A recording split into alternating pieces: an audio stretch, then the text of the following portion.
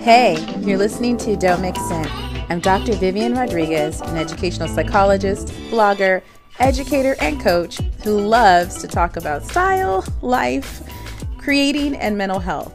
Okay, so I started this podcast to create a space to talk about style and substance, to talk about the complexities of being a woman who's authentic and thriving. All right, let's get into it. Don't Mix In, episode 5. So today we're going to talk about my 3 tips for finding the right blazer. This is based on a blog post from mixitupwithcurves.com, which is titled My 3 Tips for Finding the Right Blazer. And I'm going to link it in the show notes. In the blog post, you can see this black suit that I talk about. I'll be talking about it throughout this episode, and I have the links to that suit there. And I also have some other blazers that I linked in the blog post for you too. All right, let me set it up. So I remember being 23, and I had just started my career as a school psychologist. I guess I looked young for being a school psychologist. I'm not sure. But you know what? I don't hear that anymore. So those days are over. Anyway, but I remember I have a meeting or an interview or something really important that I'd have to go to during the day. And so the first thing I'd be doing is throwing a blazer on. Right. And my hope was that I'd be taken more seriously, or maybe I'd look like I know what I'm doing. So I don't know if that worked or not. Anyway, but my point was that I was putting on a blazer and using that to kind of look more professional. But as soon as I was done with that situation, I was taking off that blazer so fast because I felt really uncomfortable. It was very confining, and it was just a challenge to dress professionally with curves.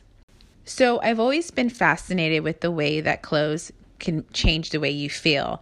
And so with the blazer, besides my whole acting like it's a magical cape and that it was going to make me feel like I'm smarter or something like that, or appear that way, I like the way that it kind of makes you feel more put together, more polished.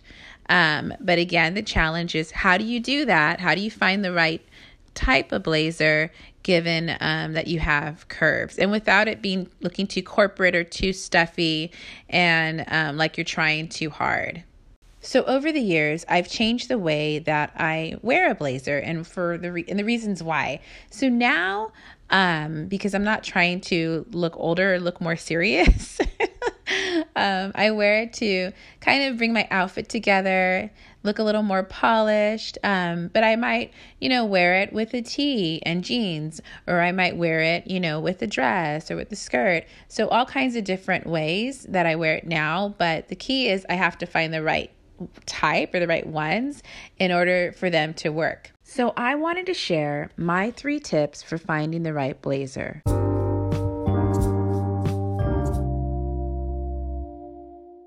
Tip 1 is comfort. I think this is my number 1 tip with pretty much everything.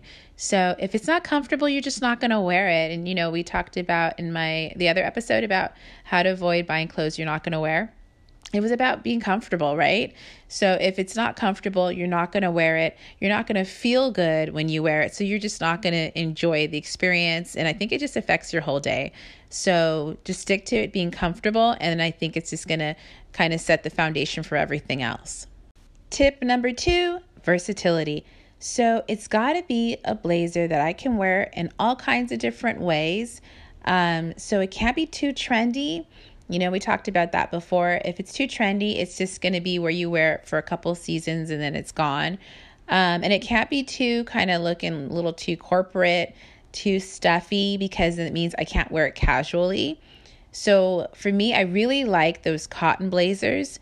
I've gotten a few of those over the years, and those stay with me because they're versatile. Can wear with dresses. I can wear the weekend, work. So it does that double duty that I'm always looking for. And they just fit in with my lifestyle and the clothes I already have, my wardrobe. Tip number 3 is fit.